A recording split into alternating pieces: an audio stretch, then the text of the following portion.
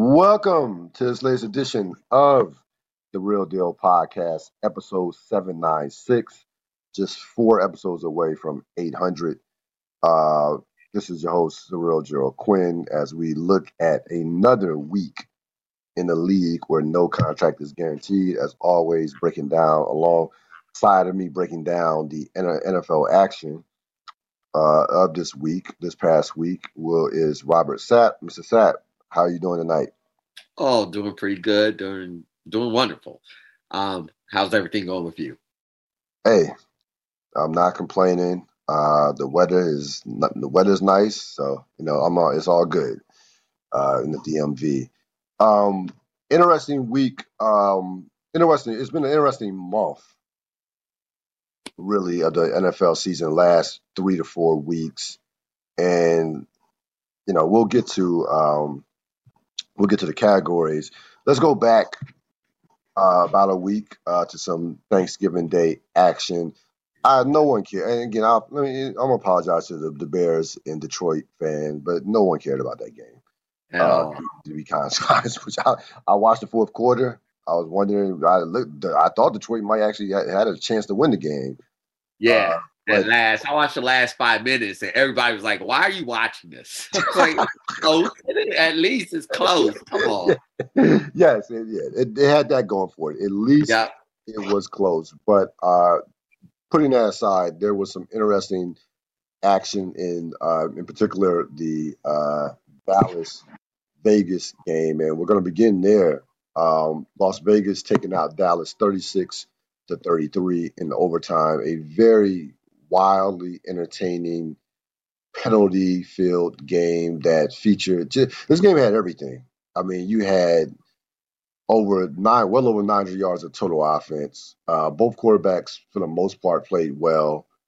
You had 28 penalties, okay, for about well over 200 yards of penalties.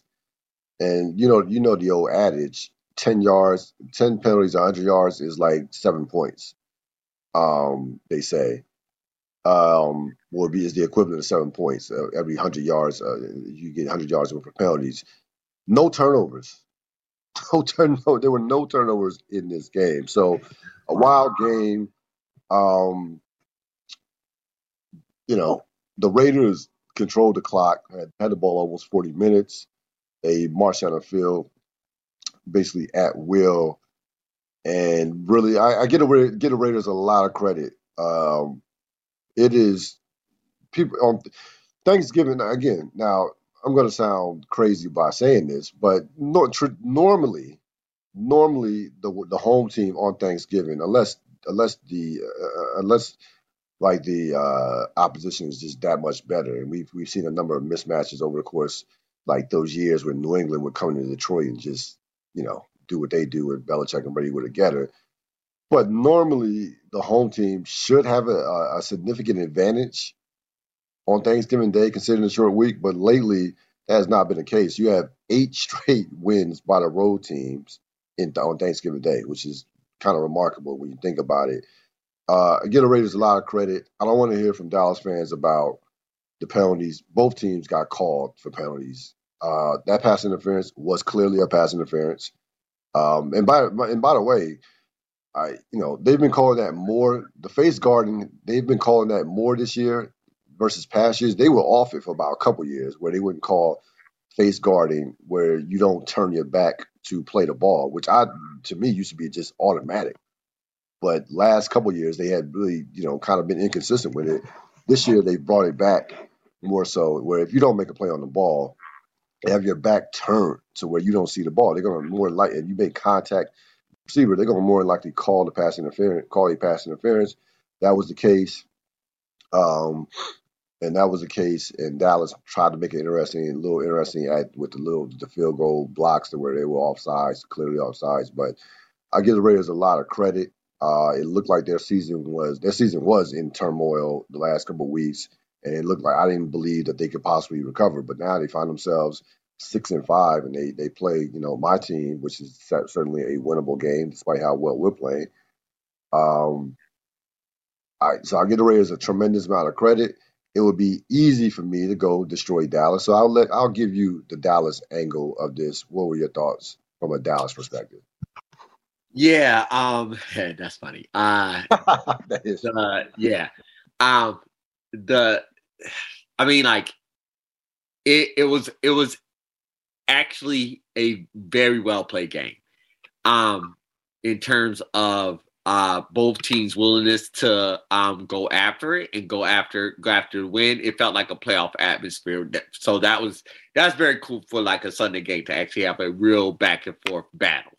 Honestly, I don't have a whole lot of negatives on the Dallas side. I mean, I think the things that keep coming up with Dallas are the things that have always come up with Mike McCarthy teams. Iffy management of time and situational football, being making some interesting pass calls when it seems like a run would have really, really helped in that situation. And then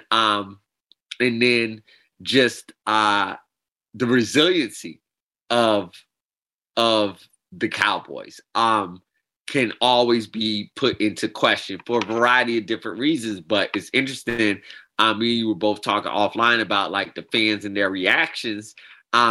It seems like the team can also get into that space of becoming too high during the times where they're on top, and I think that can play into things that happen like what we saw on Thursday. And then the last thing that I'll say is what's also been a hallmark of Mike McCarthy teams, and especially Mike McCarthy with the Cowboys, is discipline being an issue. And I think that's where you get some of those penalties and some of the things that's happening, even as players are making really good plays. The inconsistency of good team discipline can be the difference between winning and losing, and that actually was the difference in this game. Yeah, I mean, I could not agree with you more on that. They find a way to constantly get in their own way, even when they have great talent. I mean, again, they've had years that I've seen them with years, even with and I think Dak is better than Tony Romo, but they've had years with Tony Romo where the team was loaded up and down the board, and they probably should have went far further, but something would always. It was like you said, situational football. Even before McCarthy was a coach, of course, it was just not being able to get out of their own way, some way, shape, or form, and that goes at the core to me of their culture and who their owner is. If we want to you dig that much deeper and from that standpoint. And by the way, and I'll be fair with the Cowboys if possible. Over the last 3 or 4 years, they have done actually a much better job in terms of drafting and developing talent.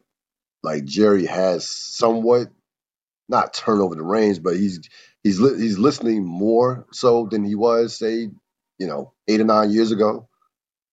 But it's just it's just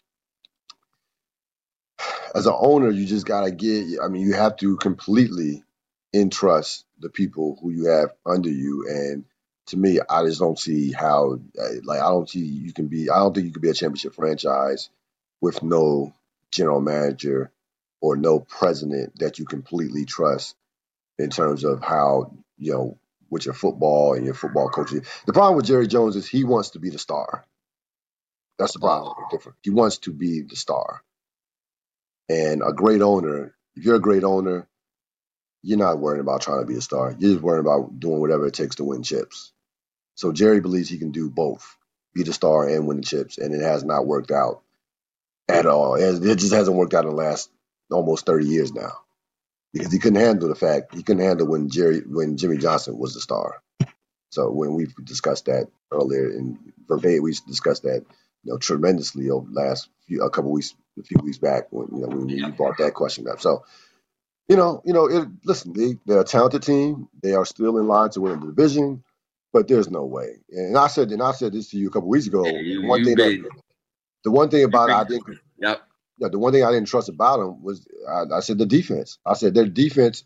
I'm always worrisome of defenses that generate a lot of turnovers because at a certain point, what happens when you start playing better teams and those turnovers stop or you're not getting those turnovers. So I never was completely sold on this defense being a staunch defense that can just go out there and stop people. And that Trayvon Diggs bandwagon has cooled off just a tad, just a smidge. Well, I mean, he exemplifies kind of like what we're talking about. Like while he can make a spectacular play, he also gives Lacks up discipline. plays as well. Yes, Yep. lacks discipline. Good. Listen, phenomenal talent, phenomenal physical talent. Played at Alabama. I watched him at Alabama. He was a beast. And I'm not saying this guy can be a future All Pro, but yeah, the discipline is not there right now. The nightcap, your team, the Buffalo Bills handled their Yep. business um, against a banged up Saints team, and I think that was kind of like you when I text you, you kind of were like Yeah.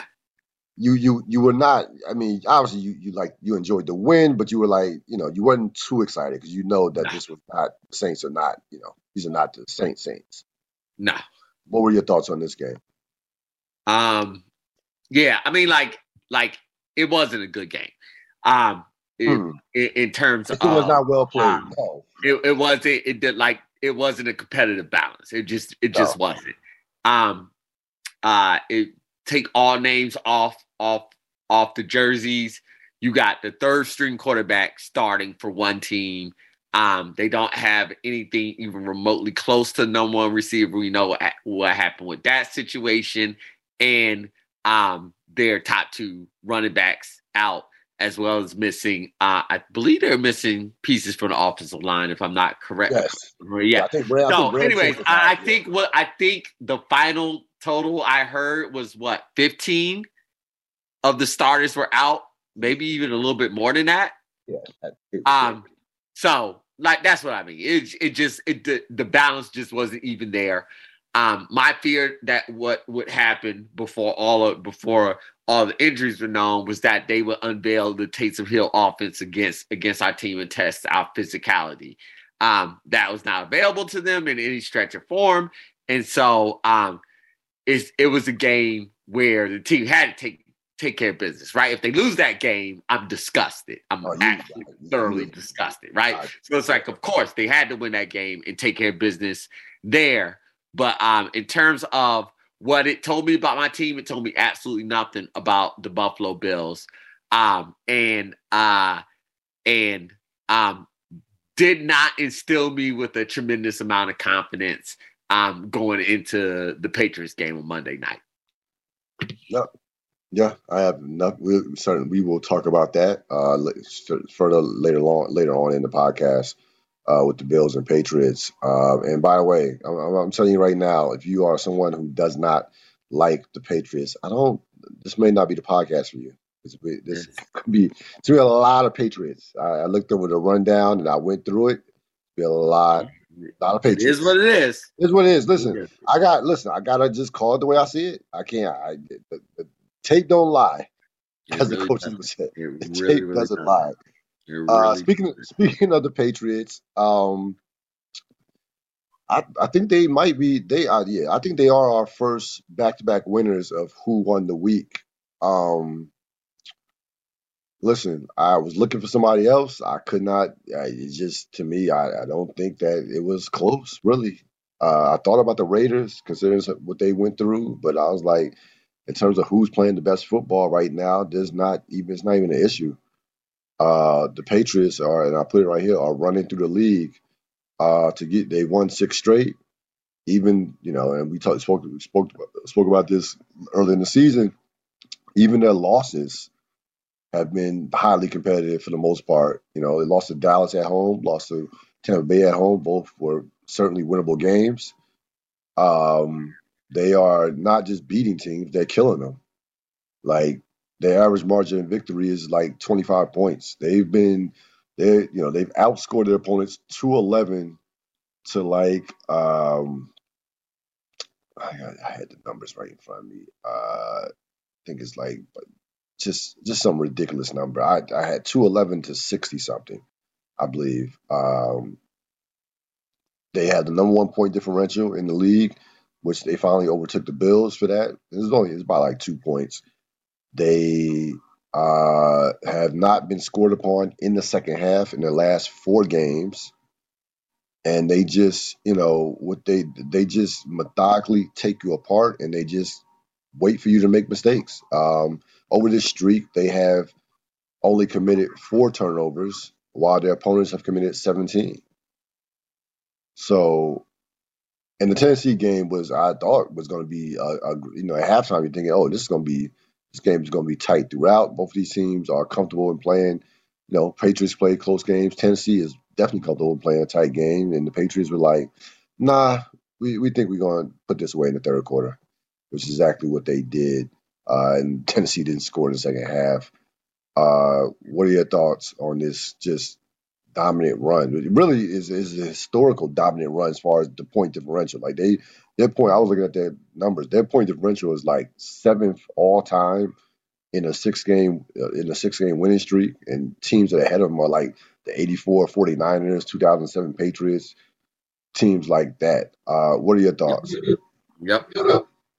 All the thoughts I have on this, but my overarching one is this is eerily similar to how they started off. This is eerily similar. Yeah, 2001. I hate the comparisons. Yeah, but up until this point, right, but this is eerie. It's eerie. I watched that. I experienced that. Not damn watching it. I experienced that. Yes, you experienced. Yes. And I had the exact same feelings then as I did now. The only difference is I didn't have the 20 years of evidence that I have now. Yeah. This year will be whatever it is. Right. Do I believe the Patriots have the talent, roster-wise, to be the Super Bowl champion? No, I do not. We'll get to this year as a whole. This year is weird and strange. So at this point in time, there are very few things I'm writing off. But whatever with this year. They're not coming. They're here. They're here. No, it's not. No, they're here. It's here. No, they're here. And what's terrifying is when they do actually get those weapons on offense. They're doing this now. Yeah.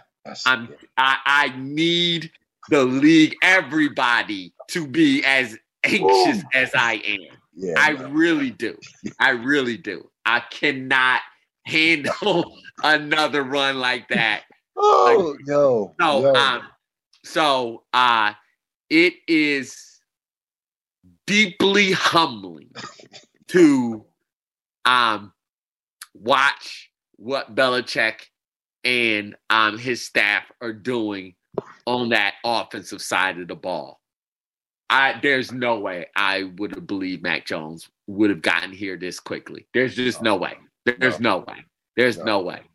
And he's not what he will be by any stretch of the imagination. But I thought I would see this comfortable Mac Jones in an offense built around his comfort and his skill set somewhere around the 5th game next season. Not now. Not now. Not 6 in a row wins. Not smashing teams. Not historic differential. None of that did I expect right now. And it's here, and it's the reality of the situation. So that's what I mean by it's deeply humbling. I was listening to Bill's radio this morning, and the point was just made about like anxiety and people talking about the Patriots and what Patriot, everything like that. It's like, all right, but they've won 6 in a row. So until somebody knocks them up, shuts them up, they get all the talk they deserve. Yep. And they deserve it. And it's just there. It's just flat out. It just flat out is what it is. Tennessee ran the ball for over 200 yards for them, and they beat the hell out of them. Yeah, 270 yards without Derrick Henry. That's insane. I've never seen a coach. Babel said, I loved our game plan. Right. And we executed it well. And he was right. Yep. And they still got smashed. I'm telling you, that is the mind F that Belichick puts on your teams. It's like, how is that even possible? And the way that's possible is the flip side of what you're talking about. Teams that rely on turnovers, what the Patriots rely on every side of the ball, everywhere, all throughout the organization, is team discipline and technique. Yes. They turned the ball over 5 times. Yes. On the Titans. They did that. Yeah. Intentionally. And it was the technique of, we're going to give up some. Belichick, this is hallmark. Whether it's running, passing, I hadn't seen it used this way before with him. Like my legendary in my mind and statement that rings in my mind so many times is Belichick and Parcells talking about the Bills in Super Bowl 25. Oh, yeah. Yep. I knew you were being like, third time is going to be MVP of the game. Yep. He's going to be the best player on the field. Yep. We're going to give him that. Yep. But the ability to cause the turnovers wasn't there. Or that wasn't a thing. And I haven't really seen it be a thing, to be honest with you, all my years watching football. But that was that. I don't know. They saw something. They saw something on tape. And it was ridiculous. It was ridiculous. They're magicians. They're magicians. They're wizards. They've made a deal with the devil. Whatever it is, they're here, and I need the rest of the league to understand that and react accordingly. I need my team to understand that deeply in their soul and react accordingly. Because a lot of people have said this is Belichick's best coaching job. I've heard that a lot, and I could not agree more. Yep. I could not agree. No question. I don't think it's a question. And I've been obsessed with the Patriots. I'm obsessed with them. Yeah, of course. So like I watch this team obsessively. I read about this team obsessively. I hear it obsessively. All the things. Hate watch. All those things. So I'm telling you, as someone who would rather be doing anything right now than admitting this. Anything, literally anything. Take me to the dentist and have them take out my teeth one by one with pliers. Anything rather than saying this. I am telling you, they're here. Yes. And it only gets worse from here. It only gets worse. Yeah, man. I mean, they just put so much pressure on you as far as you have to execute. Yeah. They put so much. I mean, it just, and you get the sense that teams just press and it's like a pressure point, and teams just eventually break. Like to your point a couple of weeks ago, and you've been saying this throughout the course of this streak, you have to have an all-world type quarterback that can just cover for mistakes that your team may make, or who is just that disciplined or have just a next level understanding of the game of football. Like you had to have that level of quarterback. And to be honest with you, right now, even that level of quarterback, there are some flaws that they can, we saw what they did to Brady this year. You know what I'm saying? With Tampa Bay. It was just the fact that, Tampa Bay had just enough to get by. But yeah, I mean, it's it's the coaching it's something to behold. Like, it's all there is to it. The execution, the preparation that they're just smarter than everybody else. What do you do in the tough times? What do you do when there are no fans around, nobody's prying and everything? Those are the moments. Those are the building blocks of a team. Those moments we will never ever see. Those are the things that make championship teams. Right. And those are the moments that, quite honestly, Belichick and his staff excel in. My quiet fear and what absolutely ultimately happened, and of course it happened because Belichick's great, is that they learn from those losses. Those are building block losses. And that was my fear at the time. I'm just like, they're playing these teams that theoretically should be destroying them. They're playing them so tough. Yeah. They're losing close. And I enjoyed the misery of fans, but in my mind, my fear is, man, that was way too close, and they're going to learn a lot, and Belichick's going to be able to turn this into something. And absolutely. Yeah. I mean, it began with that Tampa Bay game. Yep. We both thought that was going to be us. We were just this is going to be an ass whooping. Just how many? Yeah. I wanted it. I did. Yeah. I wanted it. Yeah. I did. Yeah. No. We will certainly talk more about the upcoming showdown in the AFC East. They are currently, and we'll get to the standings as well. So we'll examine the standings and I'll get your thoughts on that. But damn. Man. They're half game. Oh, I know. No, I know the standing. I know. But I understand. Down. Yeah, they're half game ahead. Yep. Yeah, no, they're half game ahead of y'all. Yeah, I mean, Patriot fans, they got a right to be giddy. They should be. They should be. They absolutely should be. They absolutely, without question, should be. And that's fine. Everybody else needs to have the appropriate amount of fear. I need everybody else to fear and respect. Not like we're going to be scared of them, but the appropriate amount of we're not going to let them run roughshod over us. Right. Yeah. Real or not. So Russell Wilson, again, before everybody jumps off the ledge, Russell Wilson is an all-world quarterback. He'll be a future Hall of Famer. My question is, will he be in a Seattle uniform in 2022? Real or not? What are your thoughts? Wow. I'm going to say I'm not sure which one is the real. He will be in a Seattle Seahawks uniform next season. I don't think you come back. Here's how I say it. If he had not come back early, if he would have taken the maximum amount of time or even a little bit more, that would have been my signal that he was out. Because up until that point in time, I was thinking similar to where I think you're getting at. I was thinking he would be gone next season.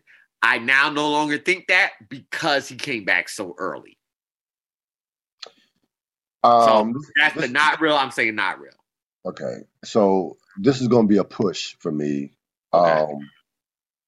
Because I think he came back because he's just insanely competitive guy, quarterback who wants to be out there for his team. Sure.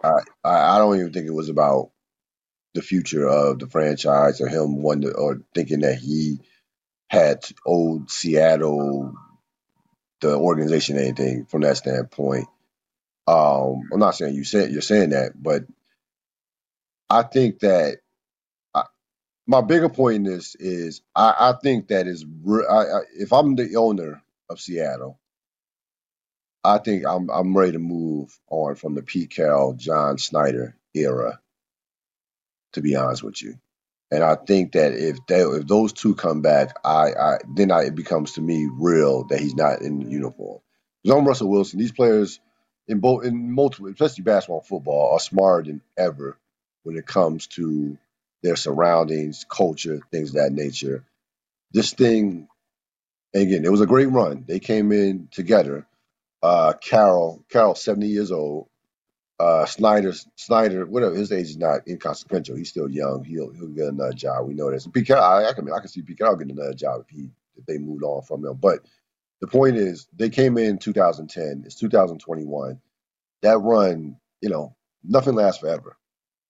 And I just don't see, if I'm Russell Wilson, how I'm moving forward with these two at the helm. Snyder, Carroll is the head coach, and as well as also vice president as well. He has a lot of power. Snyder, of course, is built, helped built this with the draft and free agents and things of that nature. So I'm gonna do a push, but I'm telling you right now, the Snyder Carroll thing is done. It's just done, and this is sports, let alone football. This is I remember Pat Riley and with the Lakers um, quitting after the 89-90 season with 4 championships, okay, and back to back in 87, 88. And he said that things had just ran that course where the players needed to hear another voice. And this is where I think, besides the talent deficit, but that's part of it too with the general manager drafting, developing. But I think it's time to move. I think this era is over from that standpoint. Now, luckily, Russell Wilson's still young enough to where they can build. That they're not. You're never that far away in the NFL if you have a franchise quarterback. We know this. But if I'm Russell Wilson, I'm putting myself in his shoes for a second. If I'm putting myself in the owner's shoes and Russell Wilson, I can't have those two coming back for 2022. Well, what are your thoughts? I don't think you're wrong in that. I don't see much change happening in Seattle, to be honest with you. I'm not getting that energy from what is coming out of Seattle. Right. I can see that. Yeah. I mean, I've not seen that. I don't think you're wrong. I just don't get that energy. I don't get that. I agree with that. No, I haven't either. I have not either, which should be troubling if you're a Seattle Seahawks. Because because I'm watching that game, right? And they lost to the Washington football team in a game that was the polar opposite of Dallas. Vegas was not a very well played game, defensive game. Both defenses played relatively well, but these offenses were nothing to write home about. From a Seattle perspective, throughout the course of the game, the thing that kept jumping out, and it was mentioned a billion times during the broadcast, and rightfully so, DK Metcalf doesn't have any targets. DK Metcalf doesn't have any targets. Now, our defense is playing. The Washington defense has played better over the last month, but we don't have Deion Sanders and Rod Woodson in our backfield. Okay, not our backfield, in our secondary, not by any stretch. Matter of fact, Landon Collins has moved to basically linebacker because he can't cover anybody as a safety. Made a great play though to force a fumble, but he's a linebacker. He's just not. You can't do coverage anymore. Well, that really was never really his strength to begin with. But anyway, the secondary is decent, but I like to not be able to get DK Metcalf, who is one of the best, better physical specimens as a wide receiver in the league, any targets was like.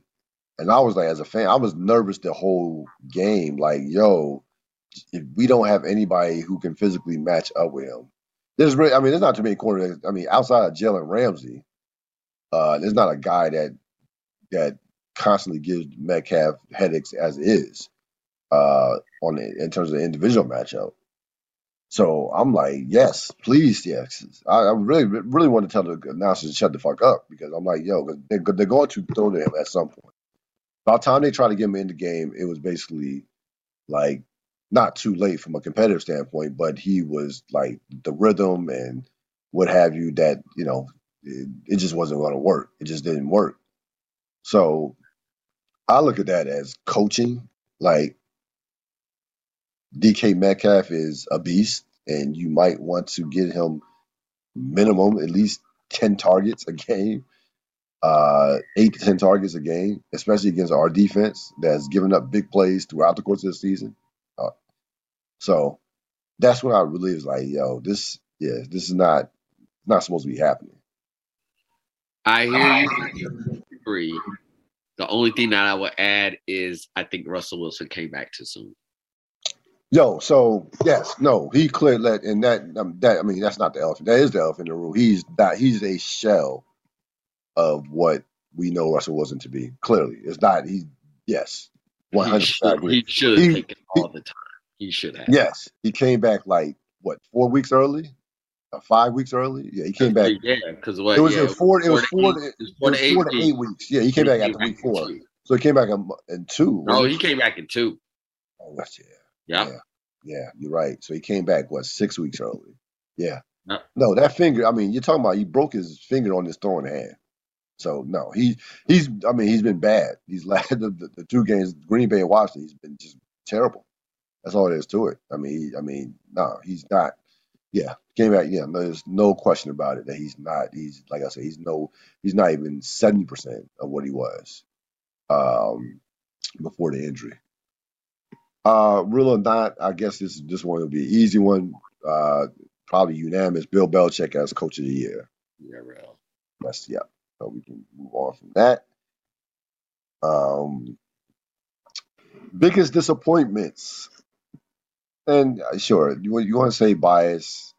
Oh, This one, wow. Yeah, you you're can hit me with the you can. I probably should have had Cam Newton first, but whatever. Dallas Cowboys are the biggest disappointments to me. If you, to me, have aspirations of being a Super Bowl team, you don't lose at home to a team that was in turmoil coming into the game. I just you can't lose that game. I don't want to hear about the receivers being injured because they scored 33 points and put up well over 400 yards of offense. It was about the defense. No, and nobody cares about your injuries anyway. This is the NFL. That was just, and again, 14 penalties for 144 yards. We talked about it earlier. Lack of discipline. We've been all over not Tomlin, excuse me, McCarthy this year about just his game management and just some of the he's done some weird things to say at least this year. Kicking a field goal when he shouldn't have kicked the field goal, and just stuff like just quirky stuff that will lose you a game. Very disappointed from it because you're supposed to be a Super Bowl caliber team that was coming off a loss. And by the way, we weren't on last week. That was not a bad loss against Kansas City because their defense played great. And it was on the road. It was at the road. But that Kansas City game probably told you that this team, that was a game where you had a chance to prove that you belonged at that table for Super Bowl contenders, and they came up short in that game. And this game, they followed up by, to me, laying the egg against the Vegas Raiders. So I have them as my biggest disappointment. What are your thoughts on that? Yeah, I'm not even going here with you. You hate Dallas, and you need to just let it go. You need to let it go. I'm going to put a line through the Cowboys because there's a Okay. big disappointment, and your hate for the Cowboys is clouding you, and it's the Rams. The Rams are so disappointing right now. They're so Okay, disappointing yes, yeah. Go on ahead. every single level. You're absolutely right. Go ahead. I'm not even going to be like, oh, I thought the OBJ thing would be the thing to set the world on fire. The Von Miller one is the one that worried me, and to Yeah. see that the defense is worse, and then bringing in OBJ, and then the offense gets worse is there, and then Stafford being just so Stafford. I mean, This is who he is. Yeah, morphed this is who he is. into exactly the quarterback that you can't have. Not only make the mistake, but make the crucial mistake that breaks your team's back. Yeah. Like, that can't be what you do on a championship team. And so instead of these moves helping and covering up warts, it seems like they have revealed all of the Rams' warts at the exact same time, which is problematic and extremely disappointing, because the reason you make these moves in the middle of the season is because you think it's going to elevate you. So because of that, disappointed. Yeah, I completely agree with you with the Rams being a big disappointment. They've been disappointed for like the last month now, so I kind of got maybe that outside of that, other than the Dallas hate, that clouded my judgment because I kind of been accustomed to the Rams being disappointed. I'm sure they've been on this list too. I'm sure once or twice before. Yeah, Stafford. This is who Stafford is. Um, he easily could have had 3 or 4 interceptions in that game as well. The Packers dropped a couple of interceptions in that game. Um, if you're going to go all in on a quarterback, which they did with Stafford, and I had no problem with them trading for Stafford for Jared Goff. Cool, that's fine. Um, but you have to know what you're getting. They made it seem like, and this might have been part delusion. They made it seem like Stafford was just levels above Jared Goff in terms of not only how they were talking, but really in terms of how they call games. And we talked about it early in the season. We like, yo, why are you going down? Why are you forcing passes down the field? Yeah, he's hitting them now, but as the season goes along, teams get a depth of him being on with this group. Injuries happen. Robert Woods is a big one. And they're gonna it's gonna reveal itself, and it has in a major way, to say the least. Um, I don't even blame him. I'm like, yo, you had to just know your personnel. Stafford needs a great running game. Yeah, you can let him go out there and make some plays, but to me, as soon as I got Stafford, I would have been went out of my way to make sure that my running attack, and I know they lost Cam Akers, but let's not make Cam Akers out to be Barry Sanders here.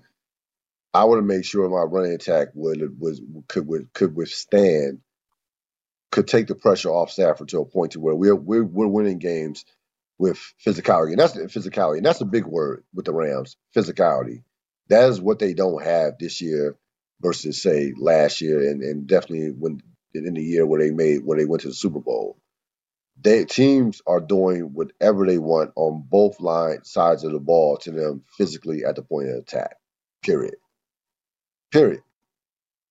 You know, Green Bay didn't even really even play well in that game. To be honest with you, and that game was not as close. And that game was not as close as the score what indicated. You never got a sense that the Rams were going to win that game. Never, never. Even after the long touchdown pass to Jefferson in the first half. So yeah, they've been a major disappointment. Considering, and again, we talked about this earlier. You know, those dream teams don't work out. They just don't. They Not don't. in the NFL. It just Not in the doesn't. NFL. No. Doesn't work that way. Cam Newton. Yeah. Um, Yeah. Cam had a rough day. Cam Yeah. had a rough day. 5 for 21, like 92 yards, couple of picks. Got benched in the fourth quarter. Um, yeah, I'm starting to think that this might be the last year we see Cam play Yeah. football. Yeah. Yeah. This is absolutely the end of Cam as a starter. And I don't think he can handle being a hopefully his pride. Yeah, I'm about to say, and hopefully his pride won't let him be a backup. right. Yeah. But yeah, that was it. That was it. I can That only was his imagine. his last chance. And that was his last go around that was his last go around. You can't get benched after coming back home and doing all the things that you do as you always do them. No, So yeah. I can only imagine what it was like in that Miami during the week leading up to this game in those meeting rooms when you have completely basically shut down Lamar Jackson and you see Cam and you like, yo, he's not Lamar Jackson. So they probably were licking their chops. Like they like I thought the game would be more competitive, but I probably and Miami is playing better, of course. They won 3 straight. Tua Tagovailoa is definitely has stepped up and playing much better over the last couple of games.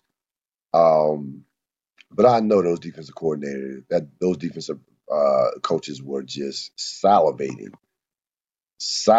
over facing Cam Newton. Like their offense is tailor made for Miami's defense in terms of the matchup. They just like I couldn't imagine what it was like in those meeting rooms. He had no chance in that game. None. Yeah, you can try to run him. Yeah, we just faced one of the best pure athlete in the NFL. Want to try to run? Good. Go ahead. Go ahead.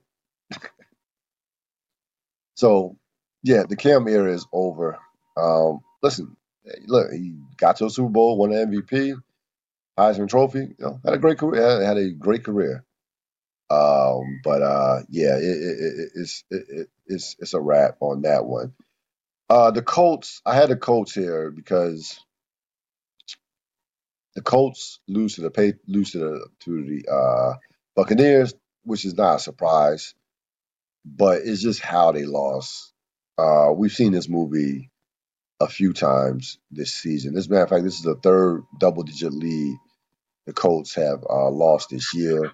Baltimore, and of course they lost to Tennessee. They lost a double-digit lead to Tennessee on the road. Lost a double-digit lead to Baltimore on the road.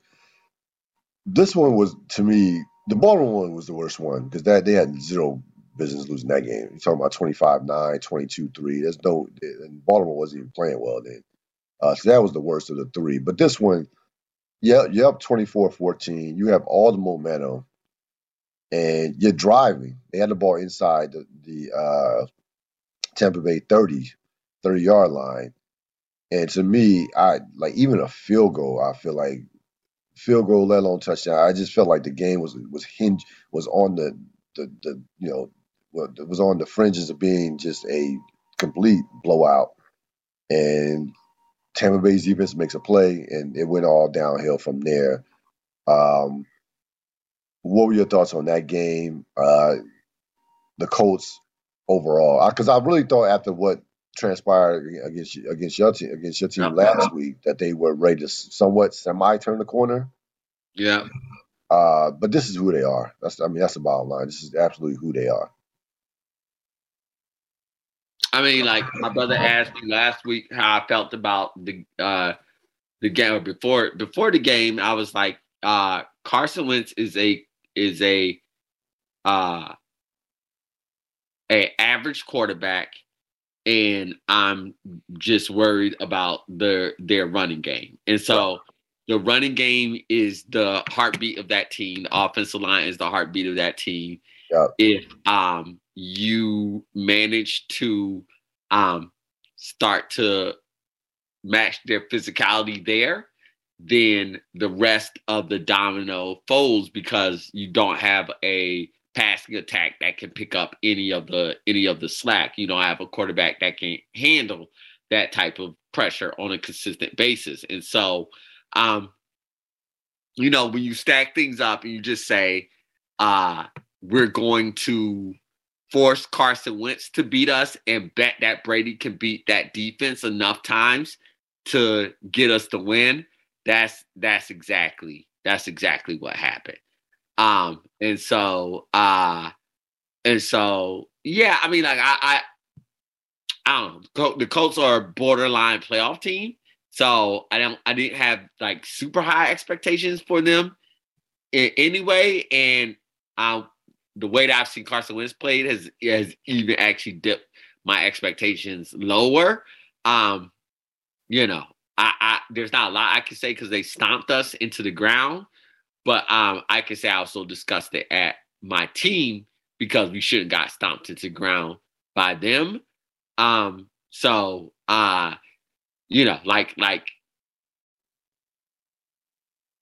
Tampa Bay, because they have Brady, is a team you have to kill dead to win. And they didn't do that. No. Brady will kill you every single time. He'll get you every single time you let up. And by the way, give Tampa Bay's defense a lot of credit. They made some plays. They made some great plays. Especially the interception was one of the best interceptions I've seen this year. He just made that was just I didn't even see that coming. I thought at worst that would be a pass interference, and he just made a great play on the ball. So their defense forced 5 turnovers.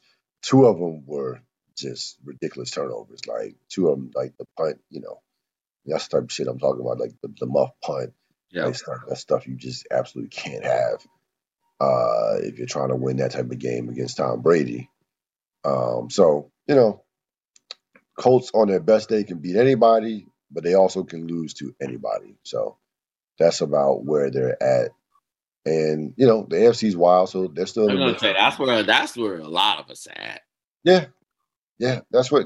That's true. Yeah, that's true. That's the majority of the league right now. No question about it. The standings. So we are 12 weeks into the season, still with 5 weeks left. Um, as we again got this extra week with the extra game, of course, 17 games. So you're gonna have, I think, you look at the standings. Green Bay has a bye, probably at the perfect time. Of course, we'll talk more about your game, but you look at these standings. You have a bunch of teams. Look at the AFC. Um, I think I I think New England basically to me controls his own destiny from a standpoint of I think the way as tough as the We're not at that point yet, real. Just because, if every team wins out, you could literally Baltimore, say that yeah, about pretty much most that's of them. true. No, that's true. But That's true. there's just no way any of this winning out is even No, remotely no, you know what? predictable. Yeah, no, Even it's not. remotely No, it's predictable. not. No, it's not going to happen. It's just not going to happen.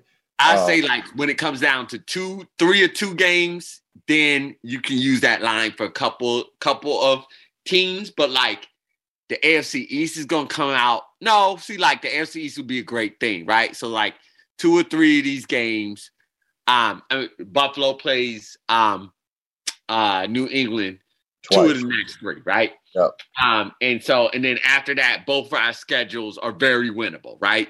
And so like let's say either teams, Buffalo or New England's up half a game with 2 to go or 3 to go, whatever it is. It'll be 3 to go.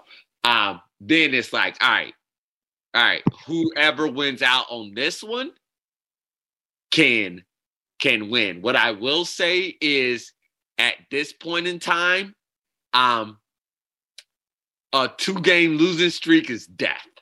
Yes. That can't happen. That can't happen. So the teams, the next team, here's how the next teams that drop 2 are the ones that are gonna fall or gone. You just scratch them off. Yeah. So especially in particular the AFC, these games, the seedings and all this is going to be decided in the division. It, By the division. So that one it's so insane. that you can guarantee that because to your point, New England Buffalo meet 2 of the next 3 weeks. You have Cleveland will have a bye, a well time needed bye for them. They follow that up with another by hosting Baltimore, Mm-hmm. and we'll talk about that game as well. Kansas City will play Denver twice. They play Sunday night this week, and they'll play again later on. So these games, and they also have the Chargers again as well. So these games, Indianapolis has Tennessee again. Denver, of course, we talked about Denver and Vegas. The division play will decide everything, point blank. Well, I was thinking about it too as I was thinking about our schedule, looking around, and I was thinking about the rest of the league. I can't confirm this 100%, but it looks like this is going to turn out genius this year. That the league backlogged the division games. Yes. Now we know a few years back, they've been doing this for years, where the final game of the season is divisional All division, yes. And that was cool, but it wasn't really playing out because it wasn't tight in a lot of divisions. Right. Like that every year. It was basically the NFC East every year, first to 8-8. Wins the division. And it was like that's what we were stuck with. Every Sunday night football game at the end, it was like, oh God, Dallas Eagles, Dallas Washington football team, Dallas Giants, whoever. Just the worst. And so, but this year it seems like they really backlogged like the last 5 games. 4 to 5 are going to be division games. 3 to 5 are going to be like division games and against like your rival. And it's just like it's crazy. It's crazy, and it's crazy that it's worked out this year because so much is so. The reason why I say like everything is in front of everybody because so much has still yet to happen. Yeah, right? Like it's bananas that two division rivals in my head right now, the Bills and the Patriots have yet to play each other. Right. And they'll play 2 of their 3. And they did it to Cleveland and Baltimore. That's how I know it's not a mistake. Because we had the conversation, me and you, I think offline, maybe even on the show, had the conversation about Cleveland's schedule and them having Baltimore back-to-back. Just Baltimore has a bye in between. Right. I was like, have you ever seen that? That's crazy. Then I looked at, then as it's gotten closer looking at the schedule, I was like, this is wild too. The Patriots have us back-to-back and they have essentially they'll have like a longer back. Anyways, so my point being, this is intentional. And it's turning out gangbusters, but that is why this is just it. I look at the standings, I'm just like, I have no clue what's going to happen. I really, really don't. My gut instinct says the expected cream will rise to the top. So like Baltimore, New England, Tennessee, Kansas City, Cincinnati, Buffalo's in. We could do stock in, stock down as far as that's but my point being is I honestly have no clue. Like if I'm being honest with myself, I have no clue. I'm not. There's nothing that I know in the AFC. There honestly isn't. There's nothing I know. There's nothing I know. Everything I can say has been disproven. In a game, at least 2 or 3 games. A couple of times, yes. You know, like who can figure Cincinnati out? Who the hell can figure who can figure Kansas City out? Who can figure Tennessee out? Baltimore, who knows what you're gonna get? Buffalo, I don't know.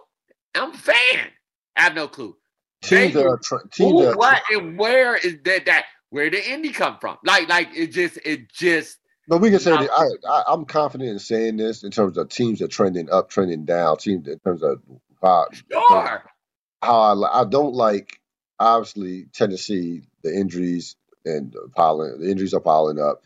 Again, I think Tennessee will find their way in the playoffs, though. But I'm not dismissing them. I don't like how the Chargers are playing right now. I don't like how the Chargers are playing right now. To me, they are headed in the wrong direction. Kansas City is off the respirator. So they were on life support, but that Dallas game. To me, the way they won that game, that especially defensively, and I know they played some bad offensive opponents before Dallas, but that Dallas, I mean, they were in Dallas's ass in that game. You know, Chris Jones was a man child in that game. I know we didn't get a chance to talk about that game, but that they're here. Like Kansas City's here. They're going to be a problem. No one wants to see Kansas City in the playoffs. No one. So so those two teams, New England is New England. We know where they're headed. We know that they're going to, where they're headed as far as trending. We'll talk about more about Baltimore later on, but Baltimore's going to make the playoffs. But I don't like Kansas City. I don't like not Kansas City. I don't like the Chargers right now, and I don't think Indianapolis is not going to make the playoffs. I don't. Denver, I just don't know. I count Denver out, but Denver just keeps hanging around. I just don't know. I don't know. I don't think Denver's very good, but they just keep hanging. They just hanging in there. We'll learn. My head hurt. Yeah, it does. It will give you a headache. I thought Vegas was done. I mean, they're still in the mix. I mean, a lot of teams are still in the mix. Pittsburgh is done. Pittsburgh is finished. I can say that they're not on the screen for a reason, but they have zero faith in Pittsburgh at what Cincinnati did to them. They just toy with them. Nice bounce back for Cincinnati. They're still a young team and what have you. I mean, of course we don't know, but Pittsburgh's done. Pittsburgh's done. And I'm not gonna say the Chargers are done, but I'm almost close. I'm almost close to saying that I don't that the Chargers are just they're not. I can't say they're finished, but I don't like the way the Chargers have played the last month. I really don't. Um, they just we talk about culture. They just look like even I love we love Herbert of course, but they just look like the same old Chargers from a culture standpoint. But no, you don't. Yeah, you don't. You say you don't know about your team. I don't know about your team because I can't explain. Yeah, I don't know. I don't know. If you don't know about your team, I damn sure don't know about your team. Um, look at the NFC. Uh, very top heavy, of course. A couple of teams are dealing with some injuries, key injuries. We know Arizona. Will eventually get their peoples back. Um, you have Green Bay is going to get some defensive people back. They have a bye this week, but those last what 4 playoff spots could be the way you're talking about trending up and down. Dallas and the Rams are trending down. You have Washington and San Francisco trending up. Of course, Minnesota's still in the mix. Philadelphia is finished. I don't have zero faith in them, and that's basically it as far as the NFC. What are your thoughts on the NFC as you look at these Yeah, the standings? NFC is much clearer to me. I think we are inevitably headed for a Green Bay Tampa Bay rematch. And I think the with the Rams, with me being so down on the Rams right now, I think the only one who could throw a monkey wrench into that scenario is Arizona, if healthy, fully healthy, Right. everybody Yes, they playing gotta get their people back. Right. They gotta at a get their people back. reasonable rate. Yes. Um, San Francisco, sneaky dangerous. They're sneaky dangerous. Yeah, they've gotten back to being It's the always about yeah, health with that team. To be honest yeah, with you, yeah, it's always about health. the physical. They've gotten back to being Way physical. more than even what you call this play, Garoppolo's play. It's about health. Can they have their impact players on the field at the same time in a meaningful game? Right. Um, that San Francisco team is not 6-5. That San Francisco team is probably is closer to Tampa Bay. It's Yeah. close to that record, 8-3. That's what Yes. I mean. That Yeah. 8-3 record. And I think if they're 8-3, we're viewing them completely differently than we are at 6-5. So San Francisco is the dangerous team on there. I like what the Washington football team is doing. I think this is the year where the counter style is going to sneak some teams in. That's why I still think Indy's dangerous, and that's why I like the football team. I like what the Eagles are doing as well. And that is and San Francisco is so sneaky dangerous on this because those are the teams willing to get physical and run the ball and grind the game down to a slow halt, Right. which is the exact even though like the Rams are infinitely more talented than the Washington football team, I think the Washington football team style of play will elevate them, whereas how the Rams are playing is trending them down. So that's why I like your teams being a sneaky team in there. I really do. Yeah. No, the AFC is going. It'll come down to the last week, of course. Again, that home field is vital again to Arizona and Green Bay. Not so much with Tampa Bay. They just want to be healthy. We know they're playing a long game, um, and they starting to get some people healthy back on offense. They eventually will get Antonio Brown back, um, and a team knows how to win. So they'll Tampa Bay is fine. They'll be fine without home field advantage. Obviously much bigger for Arizona and Green Bay. I don't want to hear about Aaron Rodgers' toe. Um, Aaron Rodgers comes out, sticks his foot during a press conference, and then you hear today that he's knocking coaches for allegedly talking about his injury that he brought up to the media and took his shoe off and showed the world and basically made it seem like this was the worst toe injury in the history of mankind. Um, it we did a number of podcasts during the pandemic on a narcissistic athlete who considered maybe the greatest basketball player, one of the greatest athletes of all time, in Yeah. Michael Jordan. Yeah. Aaron Rodgers is not that far behind as far as narcissism. No. It's not even not that far behind. We don't even have to mince words on this one. This is where you have to completely compartmentalize it too. At least I do. Compartmentalize Aaron Rodgers, the football player, Right. versus Aaron Rodgers, the person. Aaron Rodgers, the person, seems to be a horrible human being. That is what the evidence is building towards. Yes. I'm sorry. I just have to take what is presented in front of me. I do not know the man personally. Just everything that has been put out there seems to be a horrible human being.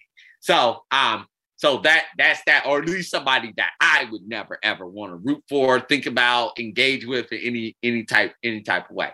But the football player Aaron Rodgers is fucking amazing to watch. Yes. It's amazing to watch. Orchestrated games, amazing to watch. Played through a game, how he does, like how he moves and maneuvers, and how that attitude off the field is the worst, but on the field, it actually translates really well to like not the ups and the downs of it. Here's my ultimate solace. My ultimate solace is I still land exactly where I do with Green Bay, where I did at the beginning of the season, in the preseason, where I am at right now. None of this matters. It only matters if he advances to the Super Bowl. And this version of Aaron Rodgers does not look better than the MVP version last year, which was off the charts good. Right. Like he was playing out of his mind last year. And that one got crushed Dreams got crushed by Tampa Bay. So if I do see this as an inevitable rematch, I do not see a different outcome. And so I think that check in with me when we're having the Super Bowl show and Green Bay's in the Super Bowl.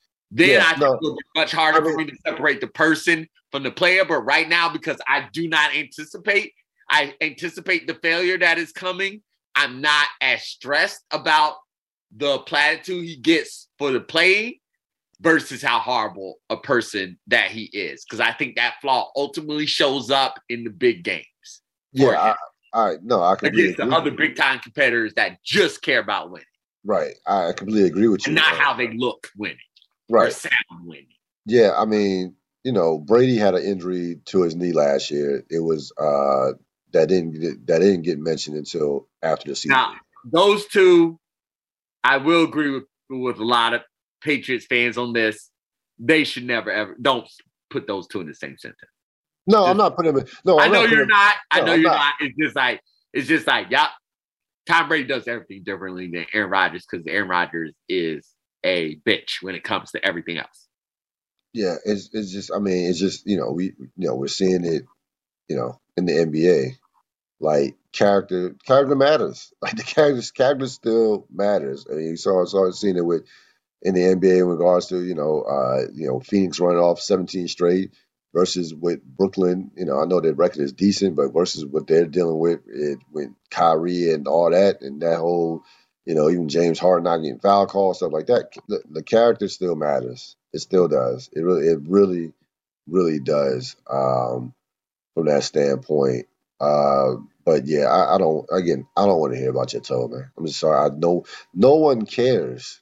That's the thing about it. No one cares about injuries when you are on the field. And even if you were hurt, it'd be like, oh, this is that.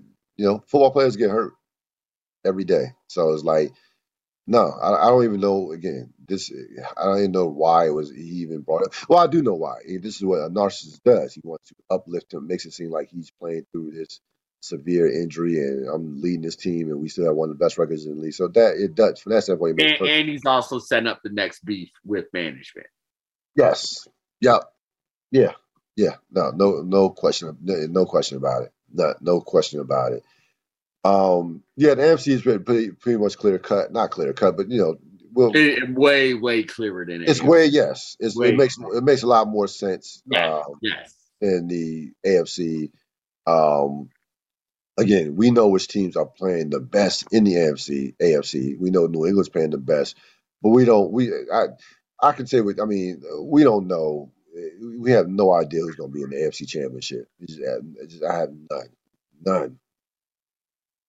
I'm If this confident is New saying England playing this way with Tom Brady, it'd be a different story. That conversation that we're having, right. but the reason why even the teams that are excelling, in the AFC, we've just seen such recent evidence of them not excelling as well, and so it is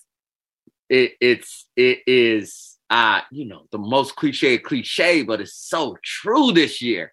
It's a week to week league. It's Yeah. so true. It's so true this year. Well, I mean, it's a week to week lead, and like what we've been mentioning also all throughout the course of the season is going to depend on.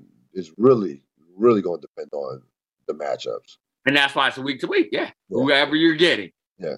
Yes. Yeah. No. Yes. Absolutely. And honestly, throw records out the window in some cases. Oh yeah. No. Yeah. Home field. Listen, you want home field from a standpoint. You take the week off, but other than that, I had the road versus home. It doesn't. Well, when you go into the standings, real look at a lot of people's conference records and look at a lot of people's home and away records. This is a wild season. This one's wild. This one's like different wild. I've been listening to a lot of people and a lot of professionals be like, am I crazy on this? Is this season just way harder to call than it's ever been? And yeah, it's a wild season. I'm looking at the standings right now for everything. Yeah, the home. For example, look at New England's home and away record. Yeah, I know. Five and oh. Yeah, 3 and 4. No, it makes no sense. Yeah, there are a bunch of teams who are just 500 home wise. Yeah. Especially the AFC. Yes, the AFC. Yeah, I mean, New England has the best conference record, but then look at everybody else's conference record. We're all bunched together. Everybody's bunched together everywhere. Yeah. Yep. Yeah. And then you look at the home and away. I mean, it just isn't. I mean, of course, you would expect dominance at home, and that's usually what flips this in a lot of cases, like the Kansas City, the Buffaloes, Tennessee, even, but particularly like Kansas City and Buffalo, their home field advantage becomes overwhelming, and so you see a big digression in 2 or 3 losses on the road. Not this year, not at all. I mean, even with Arizona is 6-0 at away. They're 3-2 at home. Arizona is crazy. Yep, yeah, that was the other one. That's just like, what is even happening here? Yeah. No, it's yeah. This is a wild one. Here's what I have absolute confidence in. I have absolute confidence that the AFC's going down to the last game of the season. We will not have a handle on that full playoff picture until that final week. Yeah. We will not have a handle at all on it. That is what I feel. That's what I feel the most confident in, is that it's going to be crazy town all the way down to the wire. This one's going down to the wire. And I can't remember the last time that was the case. I really can't, honestly. Questions for Sap. Yes. Kind of answered. Yeah. So, number one, can New England win a Super Bowl? You emphatically say yes. Yes. I agree, and especially not only because of the way they're playing, but because it seems like this could be. Well, it not seems like it is just going to be just one of these years. No dominance. Yeah. It has all the makings for something like New England to win a Super Bowl. Really, really, really does. So yeah, I 100% agree that they can win a Super Bowl. Thoughts on Browns Ravens? This was a Sunday night game that was a defensive battle. It was a mess. It was the defensive battle and some ugly quarterback play. especially from Horrible quarterback. Baltimore. Especially from Baltimore. It's hard. I don't think Mayfield was as bad as everybody's making it out to be. No, he wasn't. They just lost the game. They just So lost the game. you got to kill him for that. But Yeah, but no. Lamar Jackson's god awful. Let's get to Lamar Jackson. He's god awful. You just got to call it when it's true. He's god awful. Let's not do this. That's what makes other, like, like, I can appreciate Patrick Mahomes. I can appreciate Lamar Jackson. But when national announcers and, of course, hometown fans make their horrible be great, that's when I'm like, nope, I'm out. I'm out on this. Yeah. I'm not doing this with y'all. He was horrible. And we just got to cut. Like, oftentimes he's amazing. And when he's amazing, we all stand up and cheer and go, wow, Lamar's amazing. But when certain quarterbacks have a really off game, it feels like half of fandom, half of media, half of talking head, however you want to describe it, go, well, the reason why was because the receiver no, it was not. No, it was not. That was a horrible throw, a horrible read. Never should have happened. It was god awful. Yeah, and he threw 4 interceptions. It easily could have been 6 or 7 because there was some passes that he was throwing up for grabs. Like, yo, and to his credit, he was like, "Look, I played like a rookie." He basically he took it, and I mean, you can't do anything but take that. Yeah. No, he took it in stride. Didn't make any excuses. I get, he's one of these guys where, again, he's still developing from the pocket. Of course, we know that that's still a work in progress, but when he's bad from the pocket, like when it's like, it's kind of like a street 3-point shooter, like a guy that can just, when that streak goes the wrong direction, it could be like 1 for 20 from 3-point range, or 1 for 10 from 3-point range. There's really no in between with his pocket game. Like, it's either like, all right, he's either making some good throws, making some solid reads, or he's horrible in terms of that. Like, here's exactly what it is, and nobody will really understand this comparison, but it's absolutely accurate. He's Brett Favre. He's absolutely Brett Favre. The Brett Favre's unshakable confidence was in his arm. Right. It's unshakable confidence. Yes. Lamar's unshakable confidence comes in his athleticism, but it's still unshakable confidence. And that's why when it goes south, he can't turn it off. And that was the exact same thing for Favre. Yeah. Favre is sad. And I'm sure Lamar Jackson feels the same way. He's just not done with his playing career. But Favre is sad. He's fine with those 5 interception games because he was not going to stop throwing. He just wasn't. It just wasn't going to happen. And I think that is absolutely to your point. But as a football team, I mean, your point about Lamar, when it goes down south, it's just going all the way. It's going all the way. There's no turning that thing around. Kind of Russell Westbrook like. If you want to go out of sport comparison, that's fine because you just want to talk down Russell Westbrook. But that's fine.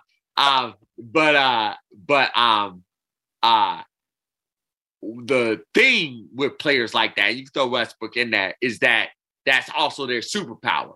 Yes, so that's what makes them great. Yes, that's what makes them right. You can't, as teammates and as coach, you can't tamp it down. Right. So you just got to live with it. Yeah.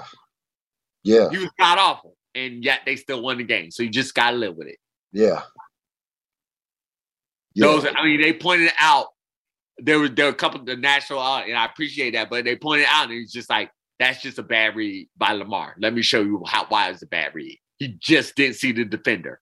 That is rookie level. That's honestly first day install level, right? Like, you got to be able to read where what they call the lurker or the blitz or whatever, however you want to describe.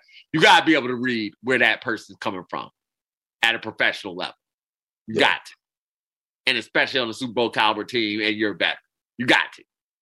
So it's just horrible game. It's a horrible game by him. No excuses should be made, and no excuses were made. No.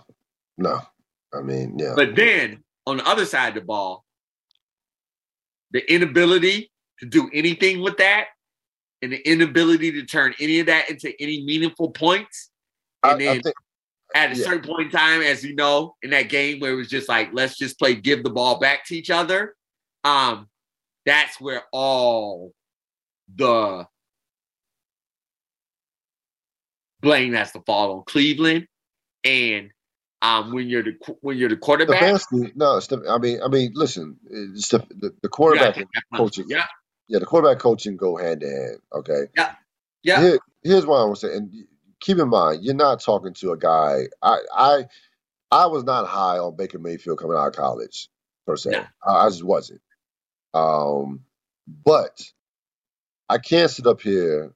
I watched Baker Mayfield. I watched a lot of Cleveland this year. I cannot sit up here and pile on, and I will not pile on Baker Mayfield. That could the coaching, the culture, the just like there's something missing there. Baker Mayfield is who he is. Okay, I think Baker Mayfield is a very good quarterback. I think you can win with Baker Mayfield, but you got to put him. He's got to be put in certain in specific positions to succeed. Um, and there's something amiss there. There's just something. There just is. There's no way to it. There's all there is to it. Now, listen. If you get, of course, if I'd rather have, certainly, you rather have Aaron Rodgers. You rather have Patrick Mahomes. Cool. Those quarterbacks don't fall. Good luck trying to get one of those guys. Again, I mean, Rodgers could be a possibility, but that's another story. But those guys are few and far between. Okay, you should be able to win with Baker Mayfield, um, especially with that roster constructed the way it is. Now they've had some injuries, everybody does, but there's just something missing with that team.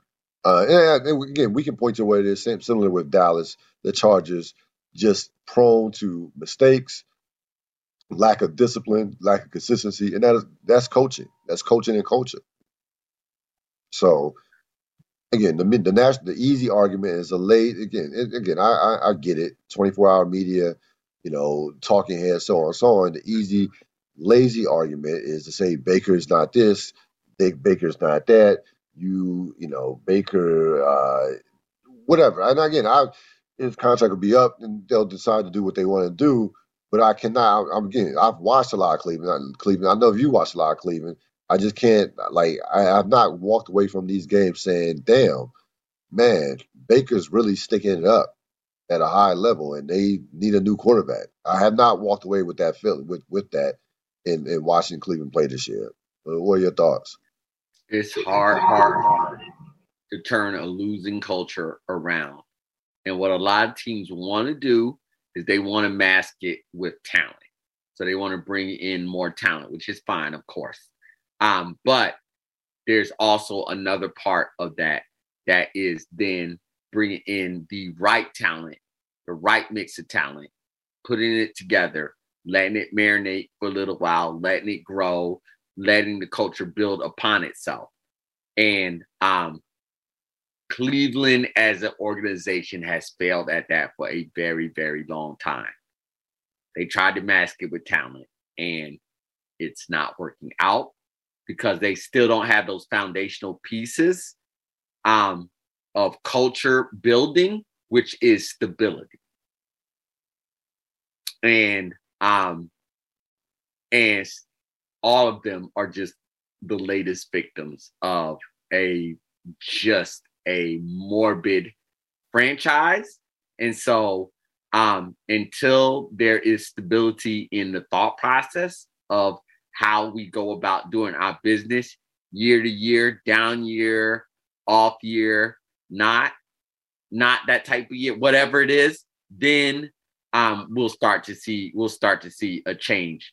But Cleveland's never been able to evaluate quarterback talent appropriately. They never have been.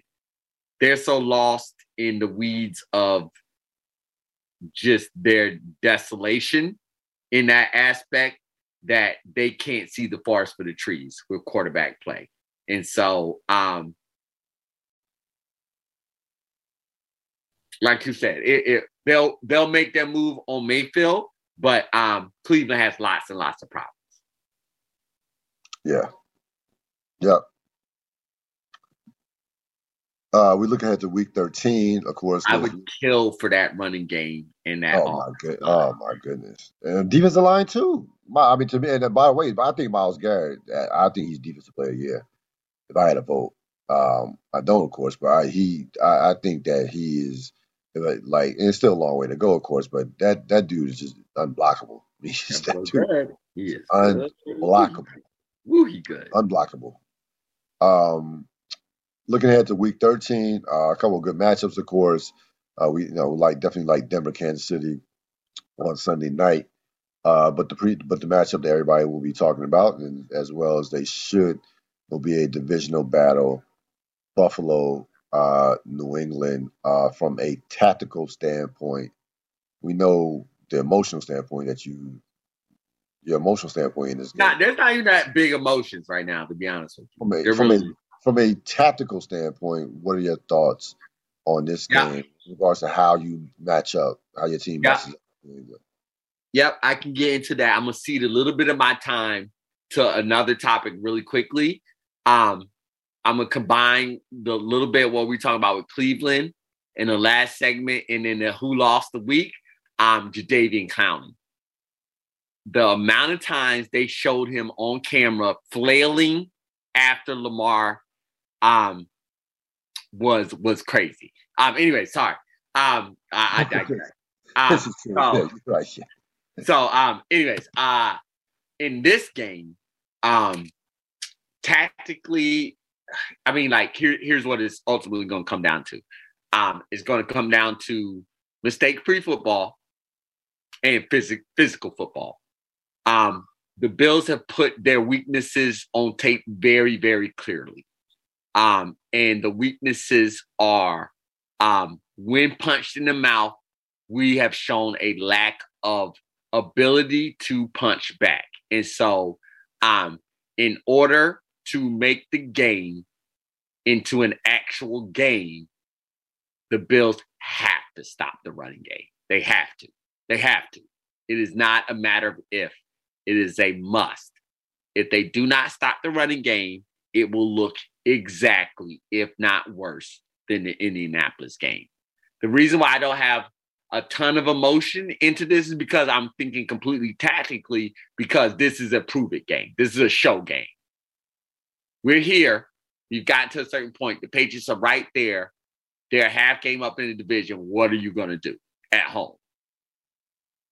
This is one of those games where I can speak tactically, like I said, physically, stopping the run, getting pressure with 4 on Mac Jones. All those things have to happen, particularly with the Tre'Davious White injury.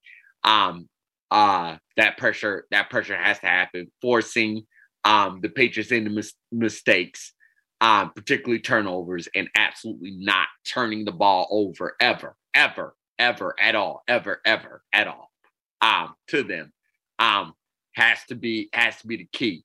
But the biggest thing is about the mental aspect of this game, and about the mental aspect of, all right, we created a team to knock off who we thought was the big bully on the block, which is Kansas City. We got there. We got to a point where we could feel comfortable going up to them. Now the goal, we shaky in the middle. Now the goal is the Patriots. We haven't won our division. I can't hear anything about number 1 seeds and Super Bowl contenders and yada, yada, yada. We haven't won our division. That's the only goal.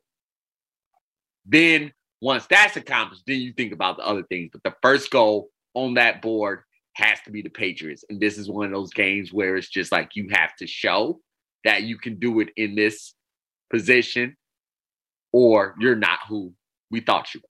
It's just that simple. Yeah, I mean, I'll echo those. Buffalo should win this game. They have to win this game. This is a massive, massive game. This is at home. Game. Yeah, you have to win this game at home. You have to win this game at home. Yeah, you have to win this game at home. Absolutely have to. Monday night, you get the extra day as far as from Thanksgiving. You get which is basically a semi bye week, so you have plenty of prep time.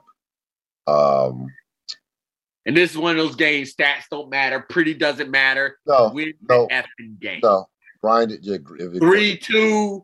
yeah, no, 8, no, no, 6. no. This not, I don't care. not, This is not. This no. I don't care. not about aesthetics. No, Nope. no, And not at all. This is no. not at all. This is Yeah, division, December, bring your chin strap. playoff, Bring your chin everything strap. on the line. This should be a fight. This should be a fight. No, it absolutely should be. No, without question. Um, what do you think the approach from a strategic standpoint, if you're Buffalo, in terms of what you want to do offensively? Oh, okay. I thought you were going to say defensively because I know offensively. Yeah, I know what you want to do. And the head coach have already said they're not going to move off of the 5-2. So offensively, I know what their approach is going to be. They're not going to really change anything offensively either. They might try to stick with the run a little bit longer, but they are going to go with the 3 and 4 wide receivers against the Patriots and really test that secondary. The key on that will be does Josh Allen hold the ball, or does he go for the check down or the easier play? That'll be the heart of that strategy, because what the Patriots will absolutely do to the Bills offensively is force Allen to check down. There will be no semblance of a running game, even when we attempt. There'll be no semblance of a running game. And they will beat up on the receivers all throughout the game, and then they will make sure nothing goes over the top of them. And so, as we know, Judon is playing lights out on the Patriots defensive line. The Patriots have their team back, and so they can absolutely put pressure on the quarterback, and they want to force the quarterback to hold the ball.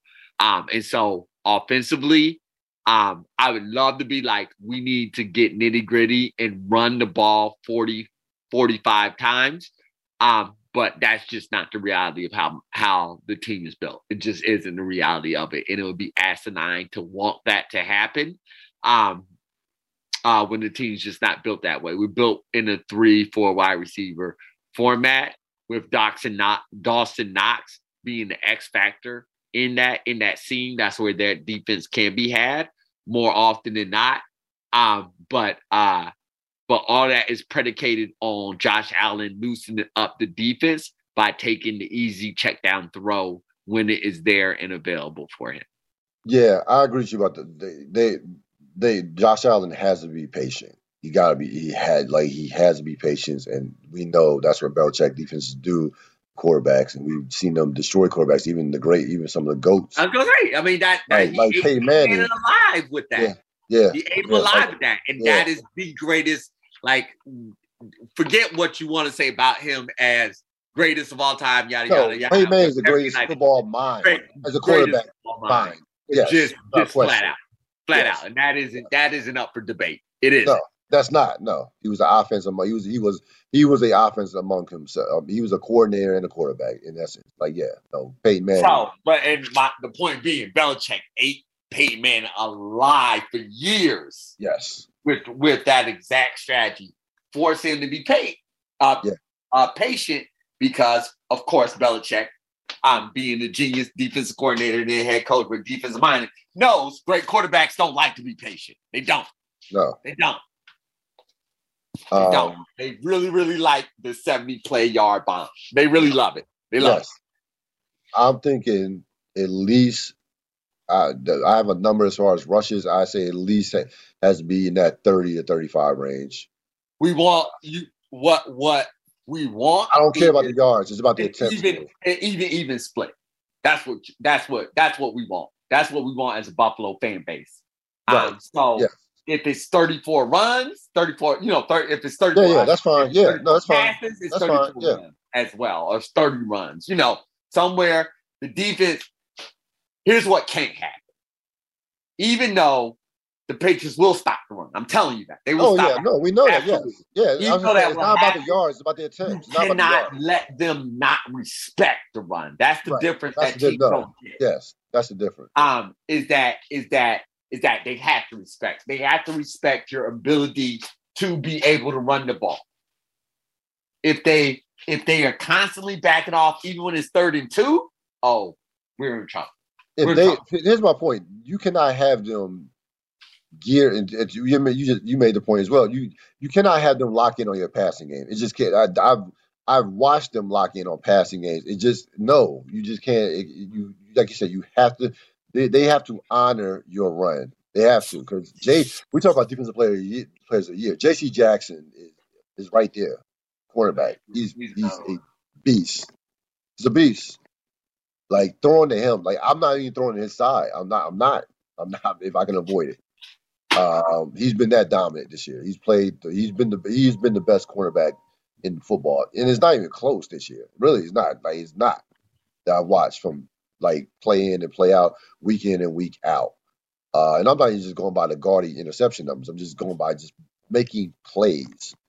So yeah, even split 51, even if it's like 51, 49%, 52, 48%, it has as close to even as possible with that running game. Their running game has to be a factor in this game. And of course, I mean, it goes without saying with the turnovers. We know that you cannot, that's death playing the Patriots if you turn over the ball. Never ever.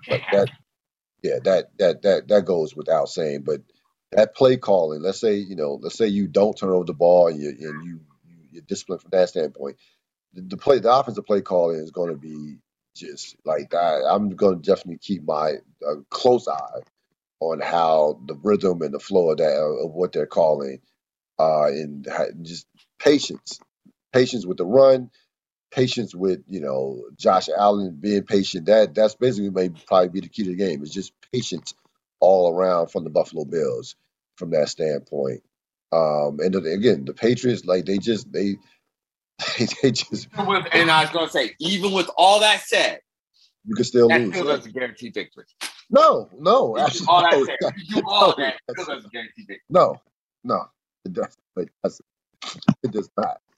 No, I expect the very. But they always got some little trick, some little nugget, something that you haven't seen. Never seen before. That's going to happen. They'll pull out, or something weird, will happen. Referees in the game, who knows? What? That's where I start to get emotional when I start thinking about how the ball always bounces their way. So something weird. Those things are just going to happen. A little bit less at Buffalo than if it's at Foxborough. It will definitely happen. Probably a little bit less Buffalo, but just playing the Patriots. Something weird is going to happen. Just plan on it.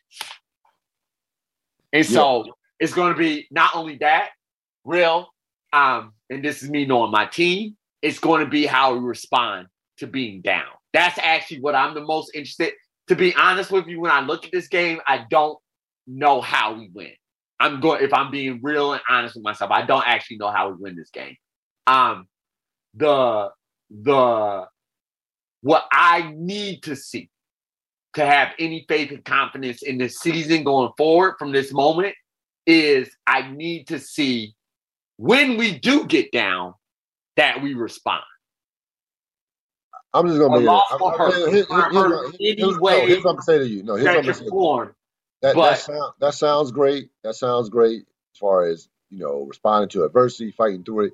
No, there's no sounding. Don't get down. Don't get down. No, don't get down. There's no sounding great. No, don't get down.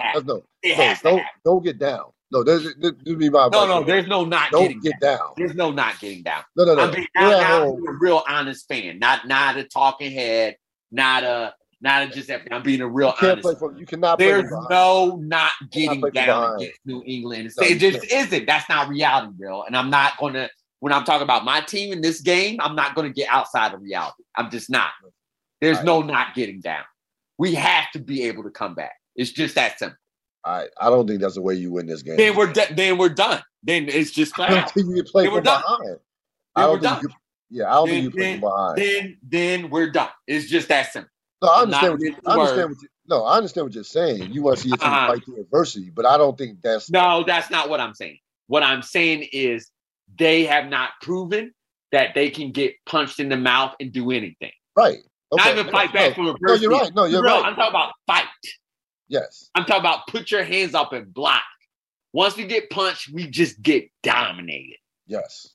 Yeah. No, that's true. I'm including the 9-6 Jacksonville game into that because you got the way they dominated that was it. Is to do all the things they did to us to make us look horrible and come down to their level.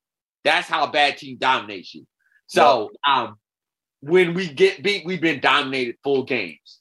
Outside, the Tennessee was the only game where it went a little bit back and forth, but that was a wonky game. I'm not going to get into that. But that's what I need to see to have any faith in the season. Otherwise, I know what the season is either not making the playoffs or early round exit.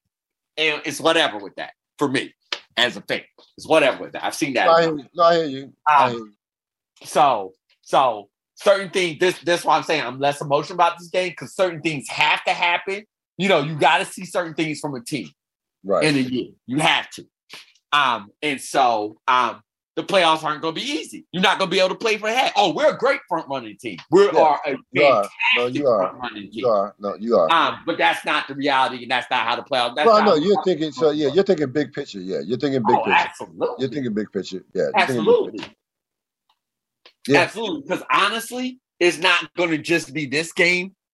We're going to need to take both games. So it's not just about this game. We can't just split. We can't just split. Just split ain't going to do it. Their conference record is too good. A just split is not going to do it. Because that means a split and they're still up a half a game. And we also have Tampa to play. So you believe you have to win a division to make the playoffs? I've stated that in the record. I said only one team is coming out of this division. Because I don't think the wild card team is coming out of this division. I have to think that way as a fan. So I will wholly admit that's not the most rational thought, but I also can't figure out the AFC West to save my life. Right. I can't figure that out. That jumble to save my life. And so as a fan watching this play out and the other team that's in it, I can't rely on that wild card hope, especially with the way this year is stacking up. So then, and with these two games there, talking about right in front of you, it has to be, these two games have to be won in order to win the division. And they're kind of I'm looking at, I don't think you have to win both games. I'm looking at the standings right now. I don't think. Of course, it's not. Like I said, that's not the most rational thought. Of course, it's not a have to, but I do think you have to think that way. Oh yeah, I mean, you sure? Yeah, sure. Yeah, I mean, I'm sure because you cannot be certain what the other teams are going to do. Right.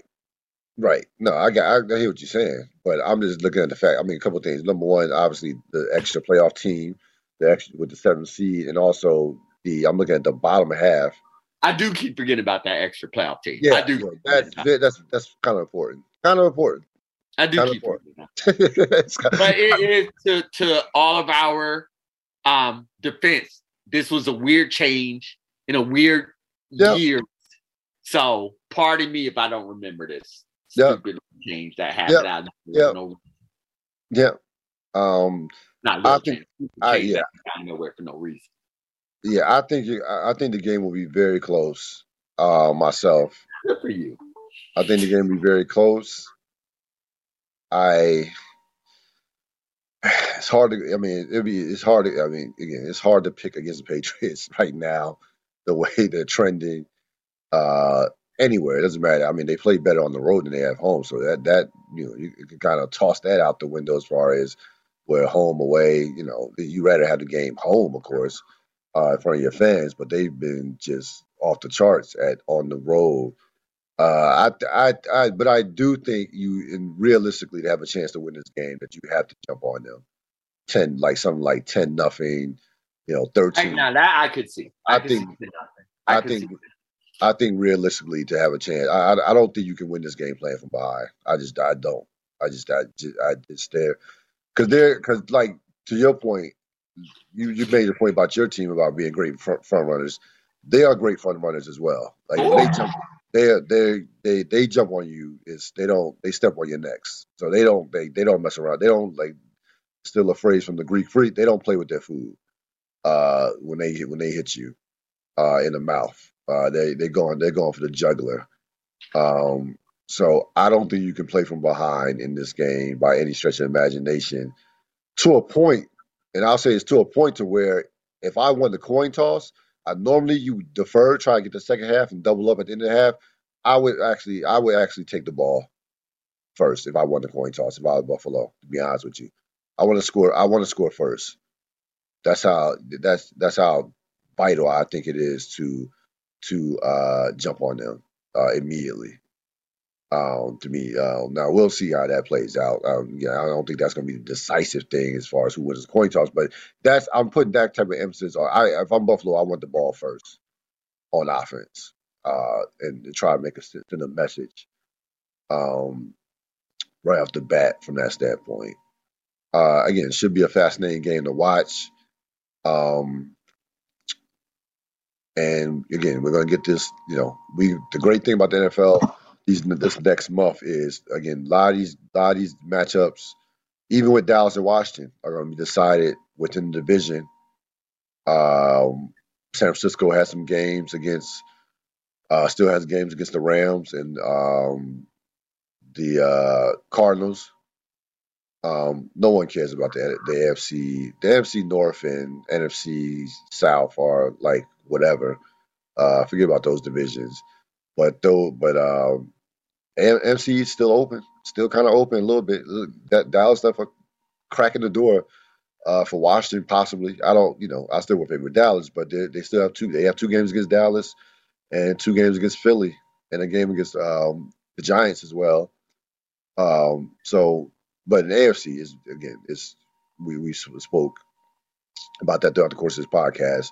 It's going to be bananas because there are a number of matchups, and there are a number of teams. There are some teams too that we know probably are not going to make the playoffs, but they're still dangerous down the stretch. Like no one really wants to play. I think Miami right now, the way they're playing, they're a team that could probably is going to spoil somebody's hopes. We know Cleveland is still talented, even though they're not playing well right now. So even there's just not that many bad teams.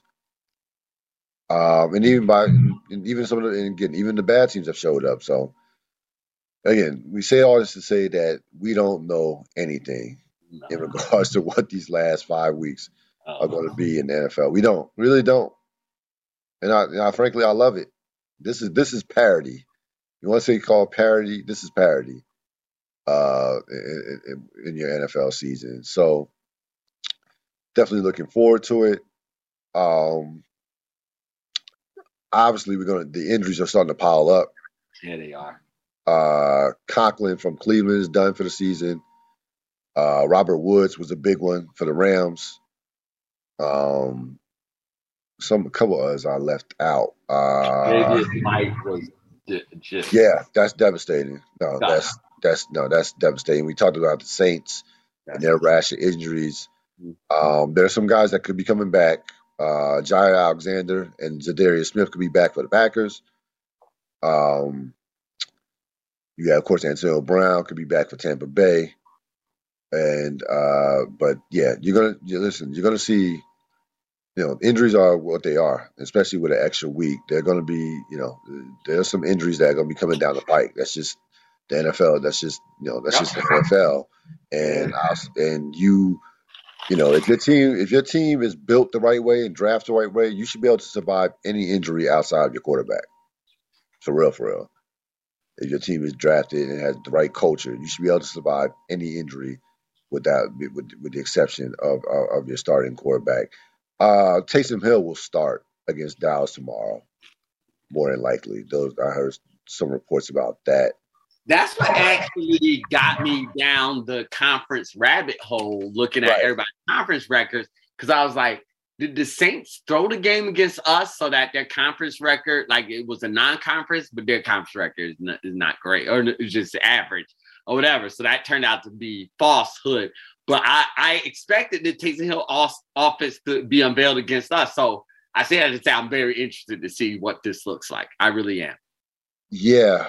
Yeah. Does he just do with Taysom Hill what he did with Jameis Winston? I don't think so. Right? Like that's not possible. No. Taysom Hill doesn't have that type of arm talent. Right? And So no, I mean, if you're Sean Payton, you have to allow him to do Taysom another Hill's. lesser head coach, Matt Nagy, I would probably do that, but I can't imagine Peyton, Sean Payton. I've just had this thought in my head ever since Taysom Hill really arrived there and all the thing that he just has an offensive package that he's been dying to unveil with Taysom Hill. So maybe I'm overthinking that in my head, but it's just like I just can't imagine Sean Payton just having the same offense he did with Winston. And Hill's offense, or what he's doing with Simeon as Hill's offense. I just can't imagine that. No. It'll be very interesting to watch. I mean, there's not a better time to unveil it with the Saints season seemingly going off the rails. But I've been curious by that situation from a quarterback standpoint in general. He was the emergency starter on Thanksgiving. And now again, Thanksgiving you get an extra. Well, it only hasn't been extra. It's only been a week because they played Thanksgiving. They're gonna be playing tomorrow. So, the loss against y'all is not as big because it's a non-conference loss, so that and a non-divisional loss, but they don't have a chance at division anyway. But if you're gonna lose outside the conference at this point in the league in the year, in the season. But that's what I mean. Obviously, that benefits Indianapolis as well. Even though that still was a game that they should have won more than likely, but it's still non-conference loss don't hurt as much. But no, there has to be a special package that he's going to unveil. Otherwise, it wouldn't even make sense to start him. Well, I guess at this point it's like whatever. I mean, we've gone as far as we're gonna go with the Trevor Siemian experiment. At this point we might as well play him. I mean, why not? Like, it is what it is. They are still in the hunt, of course, for the playoffs because they had the same record as Washington. Well, no, they actually have a worse because they beat us, but I think they might have a worse conference record. I think that might be what it is. I swore they were 5-6 like we were. I don't know why we're ahead. Let me look at it now. Or why we're ahead of them. Yeah, they have a worse. We have a better conference record. Oh damn, our conference record actually is great, 5-2. So okay, yeah, because they beat us head to head. I remember that, but our conference record is strong. So yeah, so no, no, I'll be interested to watch that. Especially, and by the way, they're catching Dallas' defense at a perfect time to unveil some exotic stuff that nobody has seen because Dallas' defense is I think they can be had a bit, but still, I mean, the Saints are limping in. They're throwing darts right now. They're throwing darts. They are a shell of what they once were as far as like the defense will play good for a half and then eventually wear down. But offensively, they're not a threat offensively. And Dallas 100% should win that game. Like 1,000% should win that game tomorrow night. But yeah, it'll be interesting to see what they do, what he does with Taysom Hill. I thought he possibly, I thought that he might play against y'all, but then it was like, nah. maybe he probably was like didn't want to risk injury because he knew it was going to be Peyton is no fool. I'm not saying he purposely threw the game, but he was like, nah, Nah, there's no let's point. Nah, I was trying to see. Yeah, nah. He no, did. no, of course he didn't, but he like Everybody's legit injured. Yeah, everybody's yeah, legit. everybody was legit injured, but it was also like, do I really want to bring him in against this defensive line with some offensive people starters hurt? Just not best against this defense. It wouldn't be in his best interest right now, or our best interest, because we can't afford another. We can't afford to have him hurt. We clearly don't love Simeon, so I can understand him sending him a extra game from that standpoint. So no, I didn't say. Of course, he didn't throw the game, but I can understand why he didn't play him in that game. I put you that way against because y'all still have a top defensive line and against a banged up offensive line with no running game and no receivers does not bode well for your quarterback, especially your quarterback who's had a concussion over the course of the season. Um, yeah, I think we covered everything. Cannot wait till week 13. Well, week 13 is basically here. Tomorrow night, kick off week 13. We are here in December, the money month. This is a month where Belichick, Brady, Rodgers, those guys have gaudy records for a reason. Before I let you go, can you at all figure out what the hell is the deal with the Minnesota Vikings? Oh The no. most entertaining team in the league as far as competitiveness in their games. Yeah. It is like I have to watch Minnesota play. I have to they I just like I have to watch them play because it's coming down right to the wire. Can you figure out Minnesota? No, not at all. Like it's Not at all. they've they've had one. I think they've had one game. See, they've had one game that was decided by more than one score. One. Yep. So I just can't. Yeah. It's interesting. They are like they they're gonna play. You know what you're gonna get from Minnesota as far as it's gonna be competitive. It's gonna be competitive. You know that. But they're right there as well in terms of the playoffs. At 5 and 6.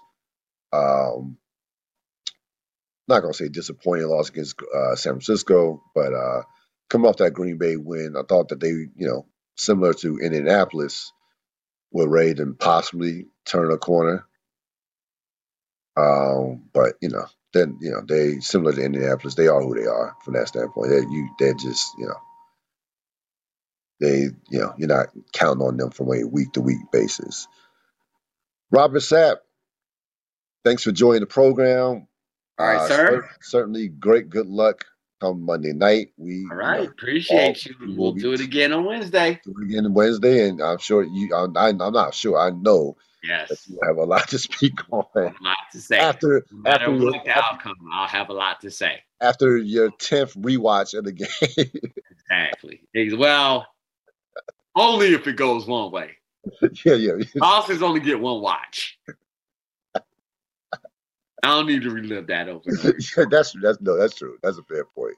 That is a fair point. All right, man. Have a great rest of your evening. All right, you as well, sir.